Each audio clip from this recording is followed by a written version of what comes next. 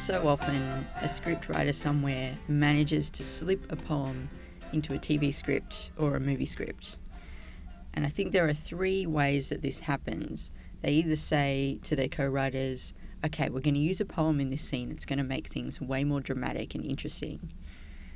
Or they just slide it in there as a wink to the audience and hope that nobody will pull that line out. And occasionally poetry actually gets used as a plot device, not that often. So I'm going to look at examples of each of these today. Massive language warning on this episode. Cover your children's ears. And there's also some minor spoilers for some TV shows that are out there playing at the moment, so you may want to skip over certain parts if you don't want your viewing spoiled. So to start with, poetry that makes things more dramatic or meaningful. Best example I could think of for this is the movie Skyfall, one of my favourite Bond films. I don't know why I have a favourite Bond film. These are movies where women go to get killed, let's face it.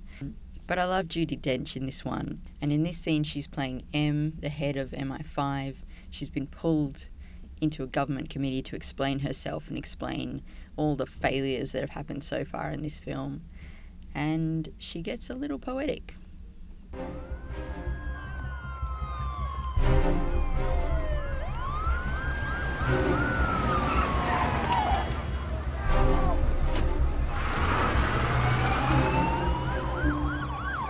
Chairman, Ministers, today I've repeatedly heard how irrelevant my department has become. Why do we need agents, the 00 section? Isn't it all rather quaint? Well, I suppose I see a different world than you do. And the truth is that what I see frightens me. I'm frightened because our enemies are no longer known to us. They do not exist on a map. They're not nations. They're individuals. But look around you. Who do you fear? Can you see a face, a uniform, a flag? No. Our world is not more transparent now. It's more opaque. It's in the shadows. That's where we must do battle. So before you declare us irrelevant, ask yourselves, how safe do you feel? Just one more thing to say. My late husband was a great lover of poetry, and I suppose some of it sunk in, despite my best intentions. And here today I remember this, I think, from Tennyson. We are not now that strength which in old days moved earth and heaven.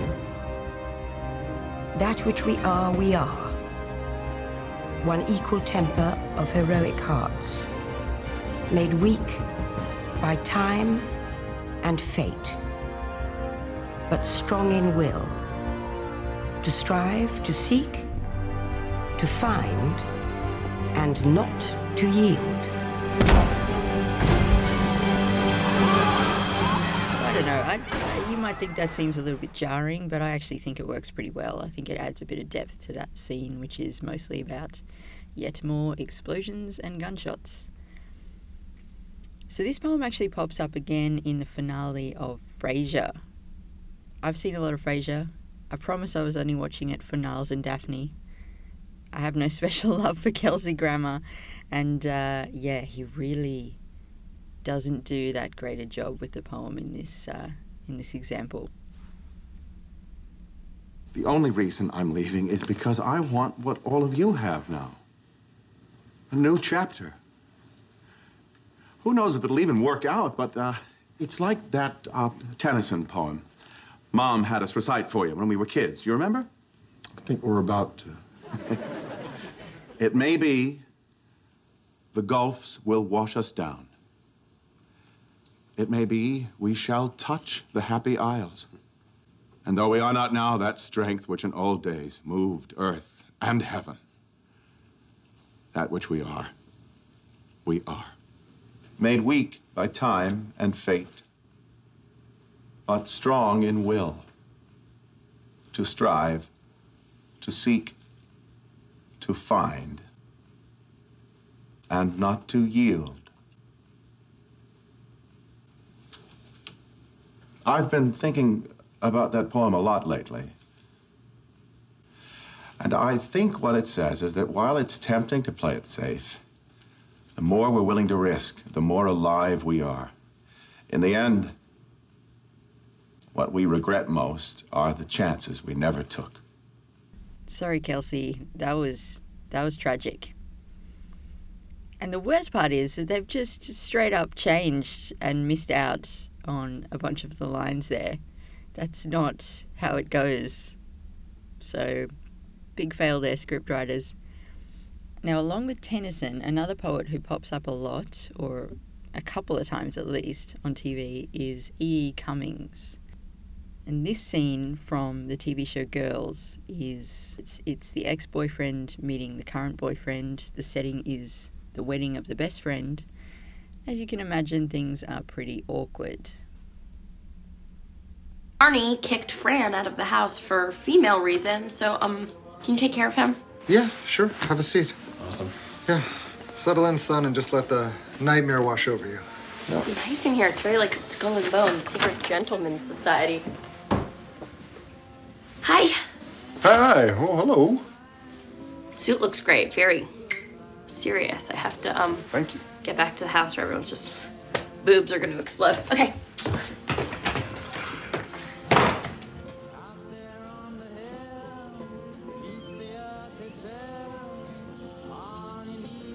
Hey, man.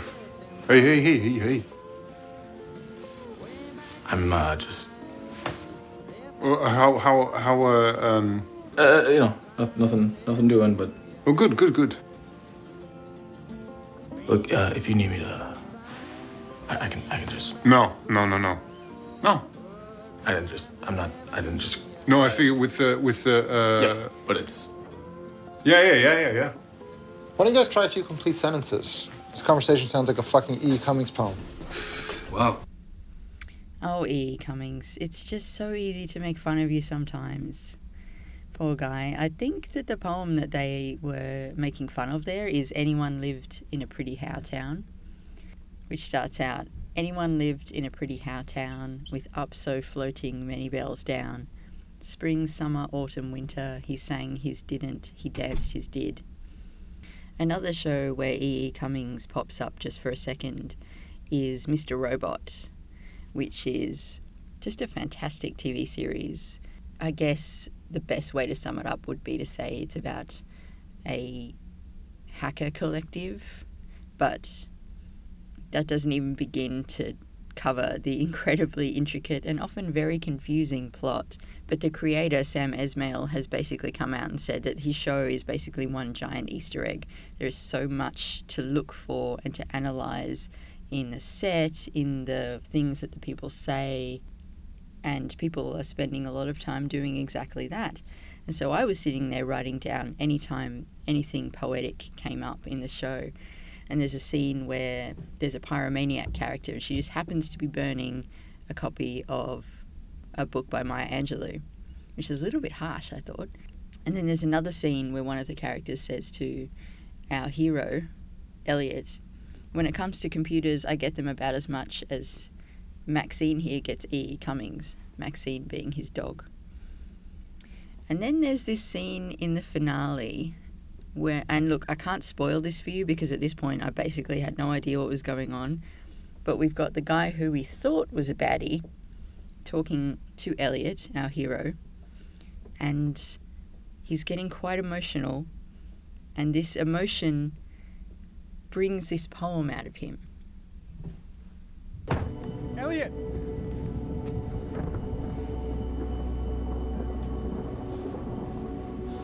I believe in fate. There's a reason we met. There's something between us. I can see it. You're only seeing what's in front of you.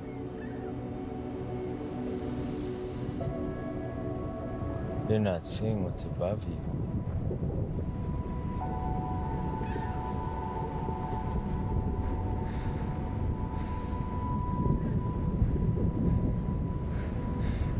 I don't understand. I want to. Help me understand.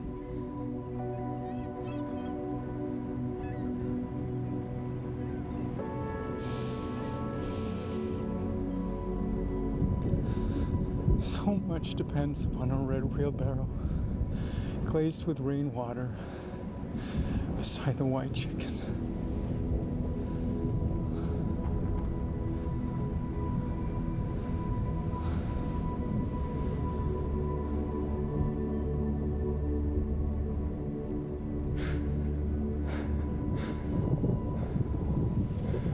My father used to say that to me all the time as a child.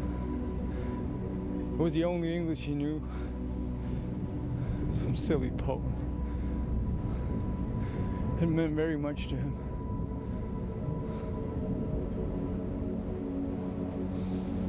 I use it as a reminder.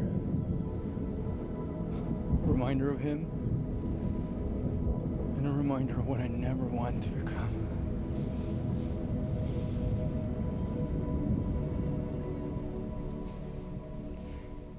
I loved that moment because it's just so ridiculous. Why on earth would you start quoting William Carlos Williams' Red Wheelbarrow in the middle of this kind of climactic moment? It makes absolutely no sense. So poetry as plot device. The example I came up with for this one was from a TV show that's on Amazon at the moment. It's called Transparent. If you've seen it, you're probably jumping up and down screaming, going, "Oh my God, it's so amazing." If you've never seen it, it's the story of a father who transitions to become a woman quite late in life. I think he's meant to be in his 60s or something like that. And sort of the cascade effect that has on the rest of his family. It sounds really heavy, but it's actually absolutely beautifully made and basically as funny as it is tragic. Well worth your time. Very well worth your time.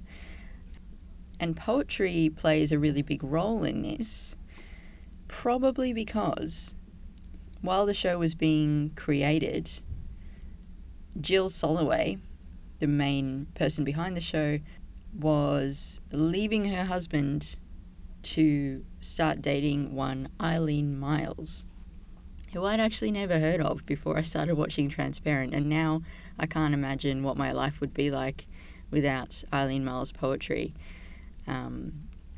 I feel like I was missing a huge chunk of my poetic knowledge that thankfully watching Transparent filled in for me.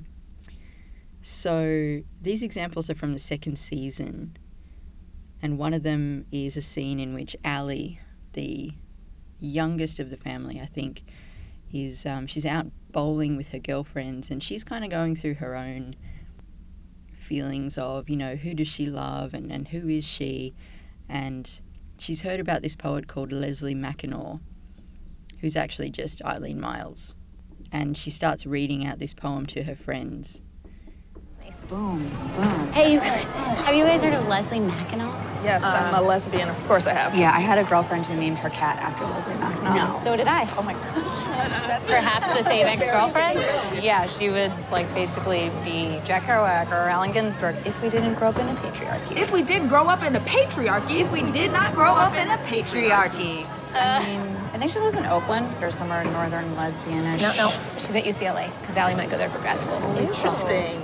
Holy fuck, you guys, this poem!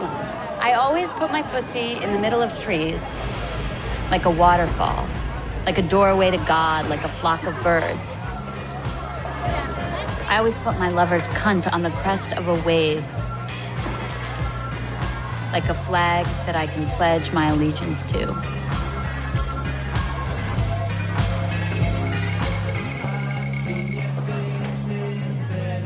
This is my country. Here, when we're alone in public. My lover's pussy is a badge, is a nightstick, is a helmet, is a deer's face, is a handful of flowers.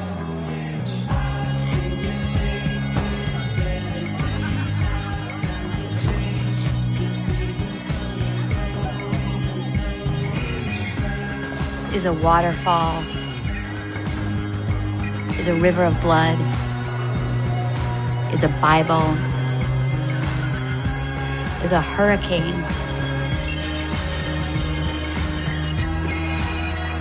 is a soothsayer.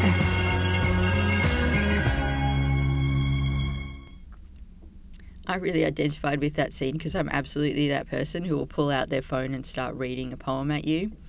It's really annoying, I'm sure.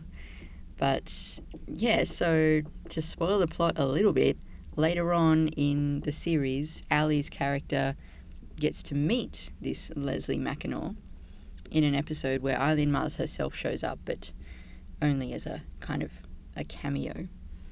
And this is a scene where Leslie's up on stage reading another of Miles's poems called School of Fish. I simply walked, and the apologies kept coming, streaming in, and I said, I simply walked, and the tree turned. No, the key and the bottom of the sea is flooded with light. We just get used to it. The deeper and deeper we go, and the harder it is to turn the key, and eventually we go. And it is very, very dark. We just get used to the light. But the blues and the grays and the feelings of lostness, it's like home. It's like family.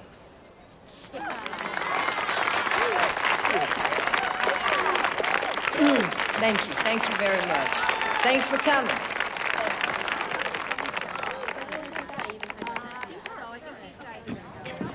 Hi. It's so nice to meet you. It's good to meet you. What's your name? Joanne. Joanne.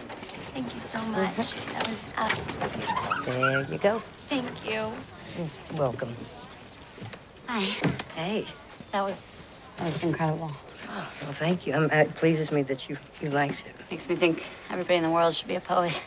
Oh, man, you do not want everyone in the world writing poems. So obviously, if you want to use poetry as a plot device, it helps to have a character who's actually a poet themselves. But I think these are really beautiful and smart ways that Giles Holloway has used Eileen Myles' poetry. And it doesn't feel kind of jammed in there. It feels relatively natural to me. But I think the best example of poetry on film has to come from the Mike Myers film, So I Married an Axe Murderer. It's a bit of an old one. You might not have seen it, but the other day when I emailed my little brother to say, I'm going to try and read some poetry on stage tonight, which I didn't end up actually being able to do, but he sent me a link to this piece, and it made me a lot less nervous because I remembered how ridiculous you can sound sometimes when you're up on stage trying to be a slam poet. I broke up with those girls for very good reasons. Oh, really? Yes. Really? What about Jill? She was in the Mafia. She was in the Mafia? Yes, the Cosa Nostra. The whole time we went out, she didn't tell me what she did for a living. Charlie, she was unemployed. She didn't have a job. Well, that's just a perfect cover now, isn't it? All right, all right. What about Pam? She smelled like soup. What does that mean? She smelled exactly like beef vegetable soup. Charlie, you're paranoid. Well, you weren't there. It's all in your head. No. It is. No. All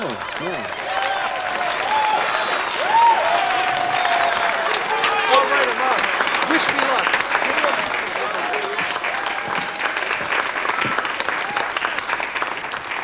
Ladies and gentlemen, let's hear it for our own Mr. Charlie Mackenzie.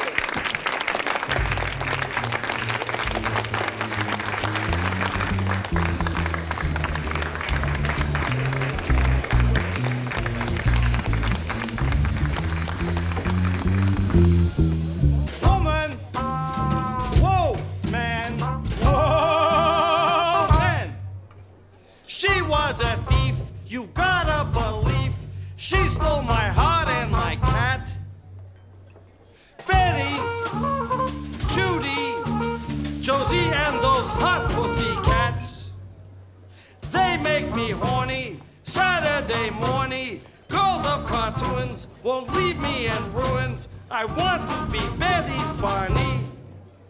Hey, Jane, get me off this crazy thing called love.